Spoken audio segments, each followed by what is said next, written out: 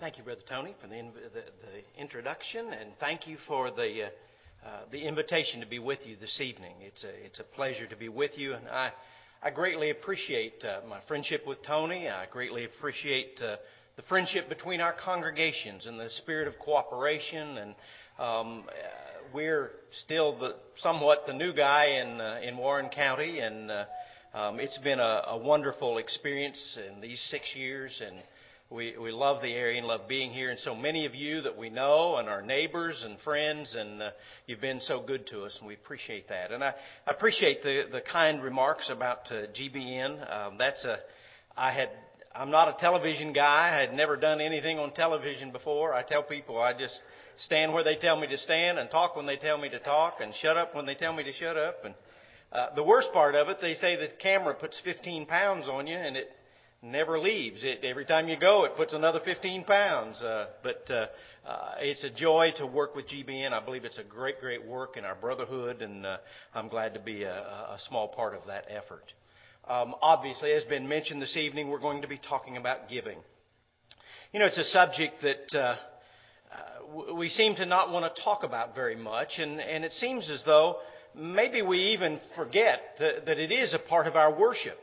That the aspect of worship concerning our giving is to be done in a proper way. Excuse me. I appreciate Brother Fisher's prayer this evening and prayer about our attitude toward worship, and that we do it not only with the right attitude or the right spirit, as Jesus said to the woman at the well, but also that we do it in truth. And so when it comes to our giving, we need to practice those things with the right heart, the right spirit, the right attitude, but certainly in a right manner as well, as according to God's teaching. Calvin Coolidge one time said, a person was never honored for what he has received, but honor has been the reward of what he gave. That word gave is such an important word, and we'll close our lesson this evening at the close of our time with that word gave. So I'm not going to spend any more time on that now, but certainly we need to recognize that giving is a Bible subject. We can go all the way back to the very beginning of time and God's command to those first individuals, and we know specifically with Cain and Abel and their sacrifices and what was acceptable and what was not acceptable to God. But giving certainly is a Bible subject. I found it interesting that in Matthew, Mark, Luke, and John, that just in those 4 books, we find the subject of giving 123 times. It's also found in every single book of the New Testament. There is something in each of the books that deals with the subject of giving. So obviously it is of importance. And what's interesting is that there's really more in Scripture on the subject of giving than there is most any other subject as far as our teaching and practice and so forth. We fail to recognize, I think, sometimes that giving is intended to be a blessing. A number of years ago, there was a kind of a strange fella. I don't know how much he was in this area. Rather strange brother in Christ. His name was Jack Exum. Jack Exum, a peculiar sort of fella, a little bit odd, but very, very interesting fella as well. He did a program, sort of a weekend seminar. It used to be a Friday night, Saturday, and Sunday seminar, and he entitled that 3 Unusual Days. And that time of those lessons were all geared toward giving. And it was interesting as he tried to keep some data and so forth, that after presenting those things about giving, congregations' giving would increase. And it was interesting to me, and it made an impact in my mind and my life, in that those 3 days of study about giving were about the blessing of giving. He didn't spend any time on the technical details or anything like that, but on the blessing of giving. And so that really has affected my life and affected my living and my own personal practice, or our own personal practice in our home. But certainly has affected as I thought about this lesson this evening. In Acts chapter 20 at verse 35, reading from the New King James translation, there it says, "I have shown you in every way by laboring like this, that you must support the weak and remember the words of our Lord Jesus, that He said, it is more blessed to give than to receive. We've forgotten that. And you know, I realize that Christmas and birthdays and so forth, we all enjoy receiving the gifts. But it's a whole lot more fun now as I maybe as I get a little older. It's a whole lot more fun to sit back and watch the grandchildren open the gifts and those things. And you know, I've thought a lot of times, wouldn't it be grand? You remember, some of you who are older, you remember years ago there was a show called The Millionaire. And that show about a man who would give away $1 million, and each episode each week was about an individual to whom he would give that $1 million. There's been some more recent versions of that kind of a show on television. It's also interesting to me how you can look at some interesting information about the lotteries and those who win the lotteries and so forth, and how it affects their lives. And the majority of those people who practice the sin of gambling, they don't benefit from millions and millions of dollars. They end up paupers, and it really is sad. But if we as Christians, if we'll learn the blessing of giving, and I don't know if God checks your paycheck every week and checks to see if your check on Sunday is what it ought to be proportionately. I don't know if God checks those things. But I do know He checks our hearts. And that really, like all of our worship, and as I said at the beginning of our lesson, that we sometimes forget that giving is worship. And we need to understand that and practice it in the way that we should practice all forms of worship that God has dictated for us. And what did I hit, Tony? I got something. I hit the wrong things. Pardon me. And I'm not an Apple guy, so I don't know what to do with it. Whoa, that isn't it. That's last week's lesson. It's not following you on the screen up there, so. Oh, it's not? No, or it hasn't been. Okay, now you can. Now we're going to start over. So if I use the clicker, will it help with that? That'll work. Well, it's not on. Well, it's on a different verse up there than it is here. Does that matter? I tell you what, you just preach and we'll follow along. Okay. All right. No distractions. That's good. There's an interesting concept in the Old Testament that really is about giving. And giving, Romans chapter 15 and verse 4 tells us that those things that were written aforetime were written for our learning. And so we ought to learn from those good examples of the Old Testament. And one of my favorites of the Old Testament is Abraham. I dearly love to read about Abraham and see that example of faith that Abraham is to all of us. And what's interesting to me, one of the most interesting in the accounts of Abraham, is recorded in Genesis chapter 22. And there at the very beginning of the text, there Abraham is tested by God. The very first verse of Genesis chapter 22 specifically says that Abraham was tested by God. I'm reading from the New King James translation. And I did that on purpose because the King James says tempted. And sadly, I think sometimes we maybe don't understand the difference, and we need to recognize God doesn't tempt any man, James chapter 1 and verse 13 and following. But God certainly does test us. Those of you who are school teachers, why do you test your students? I think probably the primary reason, I had a teacher answer me just recently, answer that question by saying because the state requires it. I understand that. But teachers, there is a purpose behind your testing. It's to see if the children or your students have grasped the material, see if they've learned the material, and see if they're ready to move on to other material, move on to higher things. God's purpose is exactly the same, I believe. He tests us and knows then by the results of our test if we're ready to move on. He did the same thing with Abraham. Let me just for a second say the difference. Satan tempts us. It's Satan's desire for us to go down. It's his desire for us to fall. And that's the difference in Satan and God. God tests, Satan tempts. Certainly James chapter 1 again tells us that temptation comes out of our own desires. But the point is that God certainly does provide tests for us.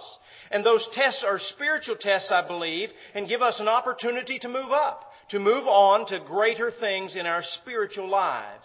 And so here in Genesis chapter 22, in the text here, it tells us of this test that Abraham was to endure. And in that test, you'll remember he is instructed to take his son Isaac.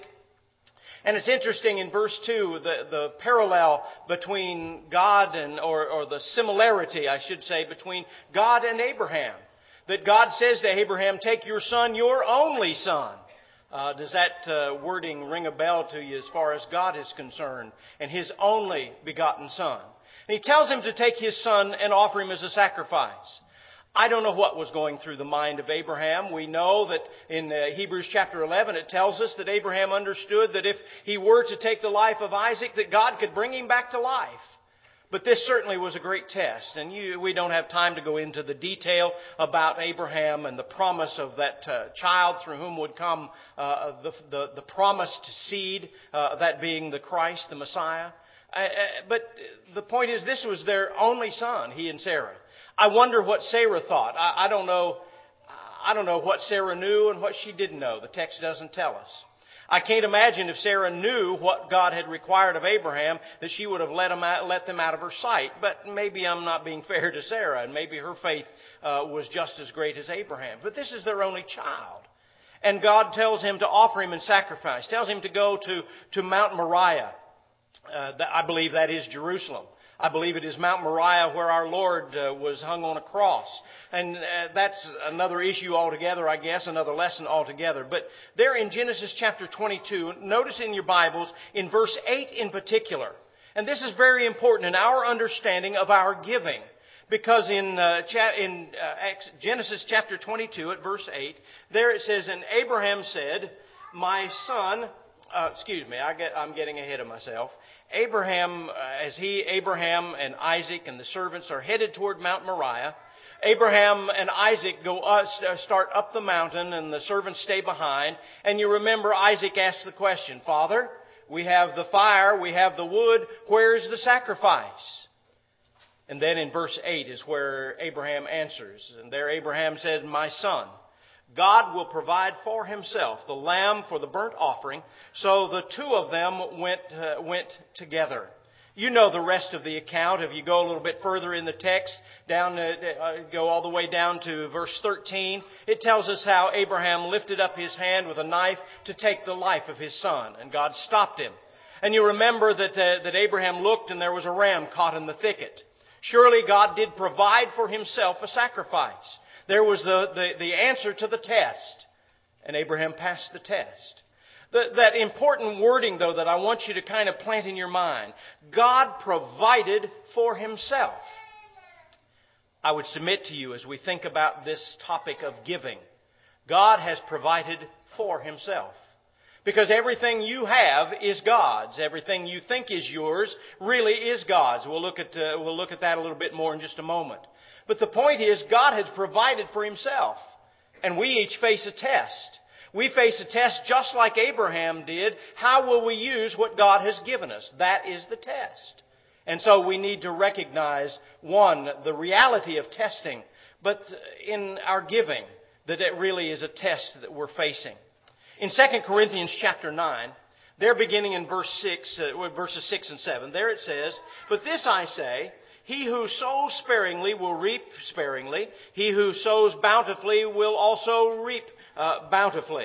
So let each one of us give as he is purposed in his heart, not grudgingly or of necessity, for God loves a cheerful giver. Again, we're faced with a test. God, as I said at the beginning of our lesson, I don't know that God checks your paycheck each week or each month, however you're paid. I don't know that God checks that and then checks the amount of your check that you drop in the collection plate or the cash or however you do your giving. I don't know that God checks those things and has his little calculator. Not that God would need a calculator, or pulls out his iPhone and checks the tip calculator and so forth. I seriously doubt that. But God certainly is looking at our hearts. Jesus taught us that everything we do in life comes out of the heart and proceeds from the heart. And so here is Paul's addressing the Corinthians, and the Corinthian church had its problems. And apparently there were some problems concerning their giving. And as he speaks to them about the quality of their giving. The first part of the verse there of 2 Corinthians chapter 6 or chapter 9 at verse 6 talks about sowing and reaping. You know, I did a little searching about that concept of sowing and reaping. I found that concept of sowing and reaping is you can find it about 25 times in Scripture. The principle of sowing and reaping, of those 25 times you find it in Scripture, about 2/3 of them are about literal sowing of seed and literal reaping of a crop. Sometimes it's in the positive, sometimes it's in the negative. Sometimes God says you'll sow, but you will not reap. Other times He says you won't sow much, but you'll reap bountifully. So that principle of sowing and reaping is real and true, and a principle that we pretty well understand. We can go through a study of the minor prophets, and we can see the principle of sowing and reaping fulfilled in the nation of Israel, both in the northern kingdom as they are carried into Babylonian captivity, reaping what they've sown, and of the southern two tribes as they're carried off into Babylon, again, reaping what they've sown. They sowed dishonor to God, pagan worship, and so forth, and thus they reaped a horrible price in the wrath of God. In the New Testament, we understand that principle of sowing and reaping from Galatians chapter 6. And there, beginning at verse 7, it says, "Don't be deceived, God is not mocked." And if I understand correctly, that simply means you can't fool God. This principle of sowing and reaping, as he says, for whatsoever you sow, that ye also reap. If you reap and one who sows to the flesh will of the flesh reap corruption. Those who sow to the Spirit of the Spirit will reap life everlasting. That principle of sowing and reaping. So the question really becomes, what are we sowing? And are you thinking about the reaping? We have a number of farmers in our congregation. There may be a number of farmers here with us as well. They understand that principle of sowing a crop and reaping as far as the natural process of things and how farming goes and so forth. And I understand there are fertilizers and weed killers and all of that stuff, but the basic principle is still the same. What you sow, you will reap. And as Paul said there in 2 Corinthians 9, if you sow bountifully, you'll reap bountifully. I believe he is talking about the giving process and our giving because he goes on to describe the quality of our giving. First of all, he says it has to be from the heart. As I said a moment ago, everything we do as children of God really has to come from the heart. And that requires a right heart. Sometimes I get easily distracted on the issue of the heart. Because I hear people say, well, I don't do this and I don't do that, and I don't attend church every week, and I don't worship like I should, and I really don't live like I should, but my heart's right. They are self-deceived. They are fooling themselves and trying to fool everyone around them because a right heart does right things. You can't live wrong and live in sin and willfully be in rebellion to God and claim you've got a right heart. It's just not so. It's not true. You remember back there in Psalm 51 as David is talking about his sin. Nathan had confronted him about his sin with Bathsheba. And you remember as David's talking about his own sin and he acknowledges his sin to God. And David says, God, if it's sacrifice you want, I'd give it. But what does God really want? He wants a right heart. And David goes on to say, put a clean spirit within me. Plant a right heart within me. And then he says, then I'll go offer sacrifice. Sometimes we have in our mind that if we just show up to church, everything's going to be rosy. We can just live as we want. And we forget the principle of sowing and reaping. Because that principle of sowing and reaping affects every part of our lives. It isn't just about our giving. But certainly included in that is our giving. So Paul says that one has to purpose. And purpose in his heart. So our giving has to come out of our hearts. Sure, we look at financial things. That's a part of life. But that decision, that purposing, and that word purpose is kind of an interesting word, because this word purpose, the only place it's used in the New Testament is in this particular verse, 2 Corinthians chapter 9 at verse 7. So what is purposing? The Greek word, and I won't try to pronounce the Greek word because we might have some Greek scholars here and they would correct me in my pronunciation, but I looked up Thayer's definitions of the word. The first denotation says to bring forth from one's stores. That's kind of interesting. The second denotation says to bring forth for oneself, to choose for oneself before another, or to prefer. And then the last denotation, the third denotation, says to purpose. So what does that mean? It has to do with not only the planning of giving, but also how much we're going to give.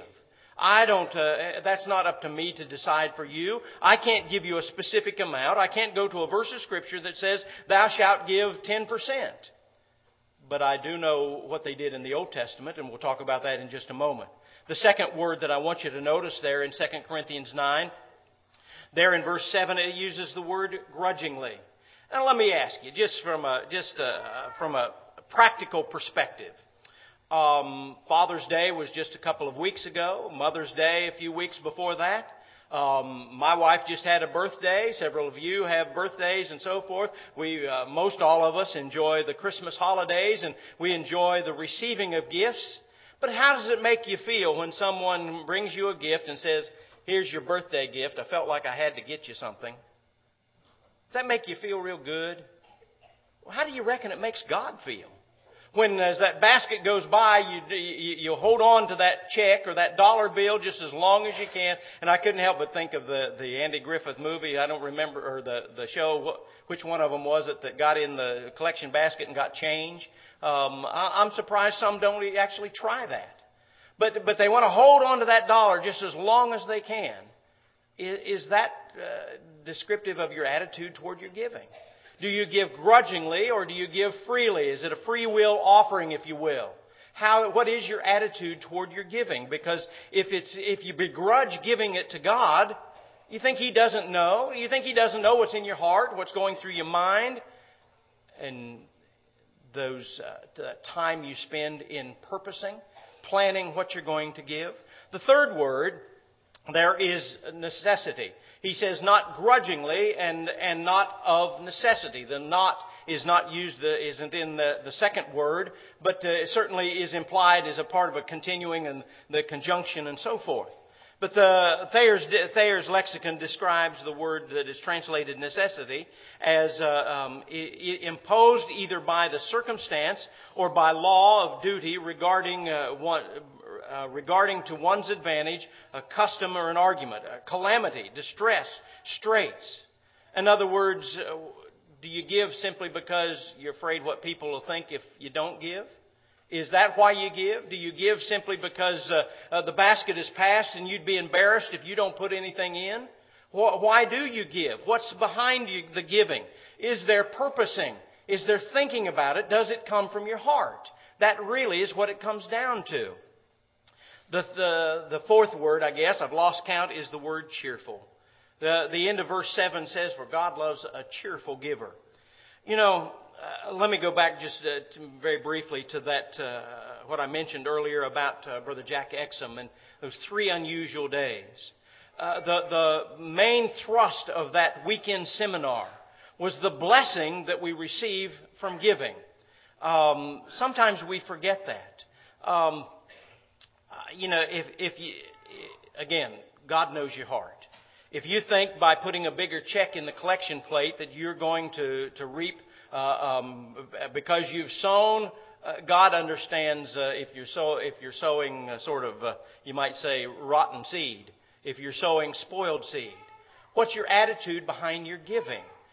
Like with our singing, like with the partaking of the Lord's Supper. And you say, well, I don't joyfully partake of the Lord's Supper. Well, I would hope you would. We rejoice that Jesus died for us. As God has asked us to partake of the unleavened bread and the fruit of the vine in remembrance of the death of His Son. And we rejoice in that salvation. We come together, it is command, no question about it. But again, what's our attitude in worship?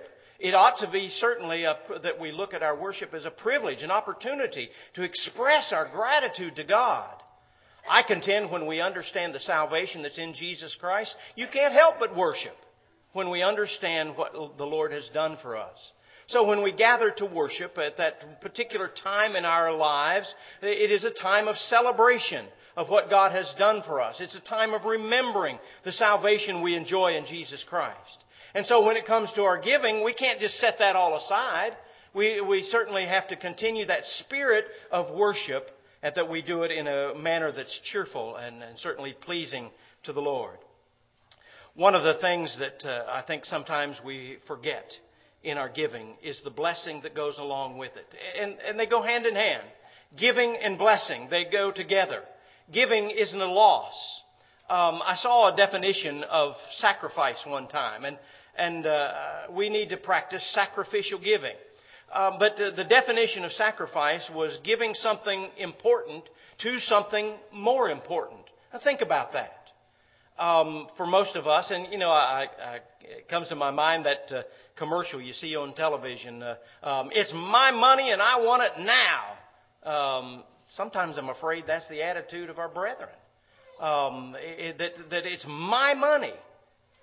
We don't have time this evening to go into all the discussions about stewardship, but certainly stewardship is how we handle the blessings, the material things, and all the blessings that God has given us. How do you handle those things? And Jesus talked in Matthew chapter 6, and sort of, I guess you could say, sort of the center, textually, I guess, of the Sermon on the Mount. He talked about the blessing of giving, and he talked about laying up treasures. You may remember, some of you, you may remember a dear, sweet brother by the name of V.P. Black. Did you ever have classes under V.B. Black? But he's a wonderful, wonderful man and died just a few years ago. But way back in, I think it was the late 50s or so, he wrote a little booklet. And the name of the booklet was Rust as a Witness. Think about that. Jesus said in Matthew chapter 6 and verse 19, "Do not lay up for yourselves treasures on earth where moth and rust destroy and where thieves break through and steal. But lay up for yourselves treasures in heaven where neither moth nor rust destroys and where thieves do not break in and steal." Brother V.P. Black was quite well known for his teaching on the subject of giving. But he always approached it from a very positive perspective. The blessing of giving. And so, as Jesus warns here, I believe Brother Black using those words of the rust as a witness. The question is rust, and to them, possessions, they didn't think of just money.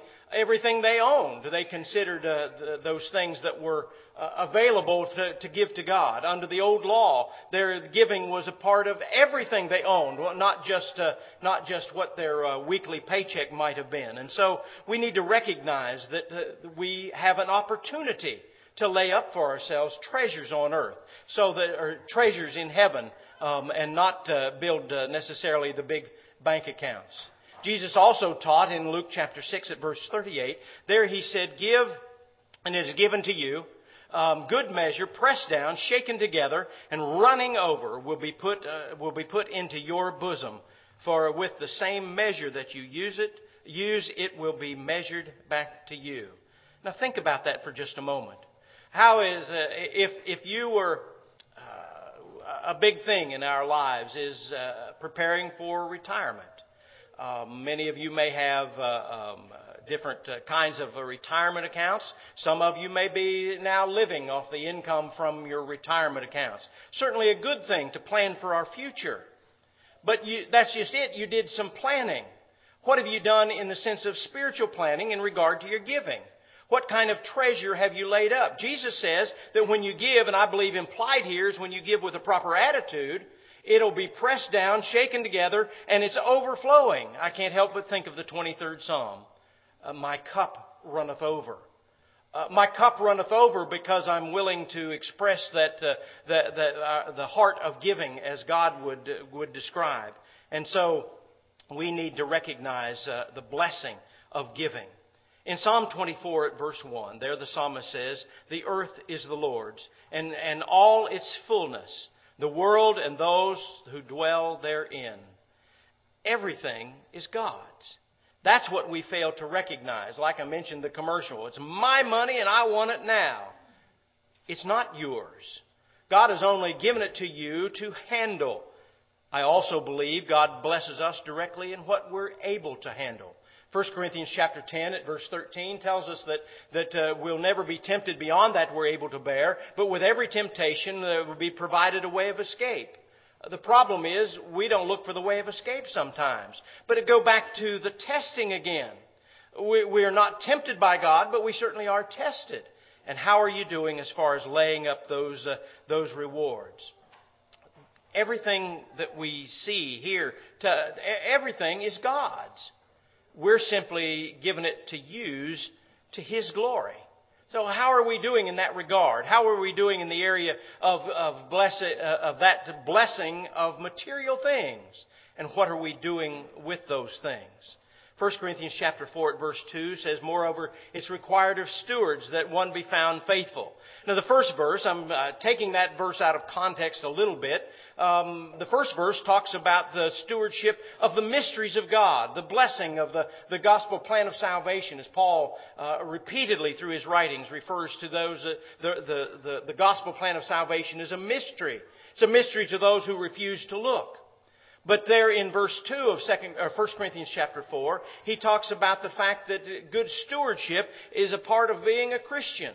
Certainly good stewardship of God's Word, but I believe implied there is good stewardship of everything He's given us. So what do we do with it? What do we do with the things that we are given? Back to the Old Testament, in Malachi, the 3rd chapter, God through Malachi accused the people of Israel of robbing God. There in Malachi chapter 3 and verse 8, he asked the question, "Will a man rob God? And yet you have robbed me." But you say, "In what way have we robbed you?" In tithes and offering. Tithing is an Old Testament principle, certainly taught long before the law of Moses. Abraham tithed when he was victorious over the kings, tithed to Melchizedek. The principle of tithing is an Old Testament principle. Really means 10%. But again, it was 10% of all they had. My understanding that the strong, faithful Jews often gave as much as 30%. But the question comes, will a man rob God? The question comes to you and I personally. Will we rob God? And again, you can fool me, you can fool the elders here, you can fool the treasurer, you can fool everybody, but you won't fool God. And so by your giving, are you robbing God? When you're purposing about your giving, when you're planning about your giving, is it in your household budget? And what do you base your giving on? What do you look at in the purposing? Curious question. Just to let it probe your mind a little bit. Maybe you, when you get your check stub, you see that bottom number, the net amount, and maybe you take your giving from that. Shouldn't we really be taking our giving from the gross amount, the total amount we've earned? Why should Uncle Sam get his first? And I know he takes it out of the paycheck. I understand how that all works. But my point is, do you base your giving on the total amount you earn, or do you base your giving on what you get after Uncle Sam gets his? Could make a significant difference with our taxes, what they are, and so forth. So think about that in your purposing. Think about the number you use when you decide what you're going to give for you and your family. That it certainly should be out of our gross income, not out of the net after everybody gets their piece of the pie, and the insurance company and the state and the federal government and all them. Why should they get theirs before God gets His? Do you base your giving on pre-tax dollars, or do you base your giving on after-tax dollars? Certainly is a factor in our giving and how we purpose. In Matthew chapter 16, Jesus asked the question, "What will a man give in exchange for his soul?" I suspect a lot of people don't realize the danger in which they put themselves simply by their giving. And we may do all the other things and really fall short when it comes to the giving. I can't speak for Tony, but sometimes preachers are hesitant to preach on the subject of giving because we can hear the rumors coming from the back of the auditorium. Oh, the preacher must need a raise. That's not why we preach on giving. We preach on giving because it's just as important as every other part of our worship. It's not a secondary part. It's not something we just do as an afterthought. It's an important part of our giving, of our worship, because it reflects our heart, the tests that we're being given. Part of that testing is about our purposing and our giving. You could, probably most everyone here could recite John chapter 3 and verse 16. For God so loved the world that He gave His only begotten Son, that whosoever believeth in Him should not perish, but have everlasting life. A couple of really important words there. The word love, for God so loved that He gave. And you see that comes into play with our giving. How much do you love God? Do you love God to give what God expects of us? Do you love God? And how about that test? Are you passing that test? If your giving is a test of your love for God, would you pass or would you fail? I seriously doubt. I think I'm safe in saying that probably the elders are not going to go down through the checks and come and audit your books. They're not going to do that any more than they're going to try to check. Do you sing the words with the right heart and the right spirit? Do you pray with the right heart and the right spirit? Obviously, they expect you to do what's right as mature Christians. In James chapter 1 and verse 3, there it tells us that we are tested, knowing that the testing of your faith produces patience, is what James says. Again, that's from the New King James translation. So again, how are we doing on the test when it comes to our giving? Let me just ask you a real simple question as we close. Who fares better? God in your giving or the waitress that serves your meal? Have you thought about that? I guess what's the standard accepted rate for tipping? And I'm not suggesting that you lower the tips either. But compare that. Do you give the waitress more or do you give God more? Proportionately. Not dollar amount per se, but proportionately. Who gets more, the waitress or God? Something that we need to think about. Who are your examples of giving? Is it the rich young ruler who came to Jesus and was disturbed by Jesus' answer to him of what he needed to do for eternal life when he said, go sell your possessions and give it away? Is that your example of giving? What about Judas? In John chapter 12, Jesus called Judas a thief. Would you compare yourself to Judas? I certainly would hope not. What about Ananias and Sapphira? I can remember in years ago in serving the congregation, and as you pass the Lord's Supper through the congregation, pass the basket. I remember one old man in my young years. Boy, I think he went to the bank every week and got him a brand new bill and would pop that bill and drop it in the basket. And I don't know his motives, but it certainly made me wonder. That's the spirit of Ananias and Sapphira. And look how they suffered for their show of giving. I hope maybe your giving would be more like that of Barnabas in Acts chapter 4. As Barnabas is an example of selling his goods, selling a piece of property and giving back to the Lord. Back to Genesis chapter 4 with Cain and Abel, there's an example of their giving. And God saw that Cain's sacrifice wasn't sufficient.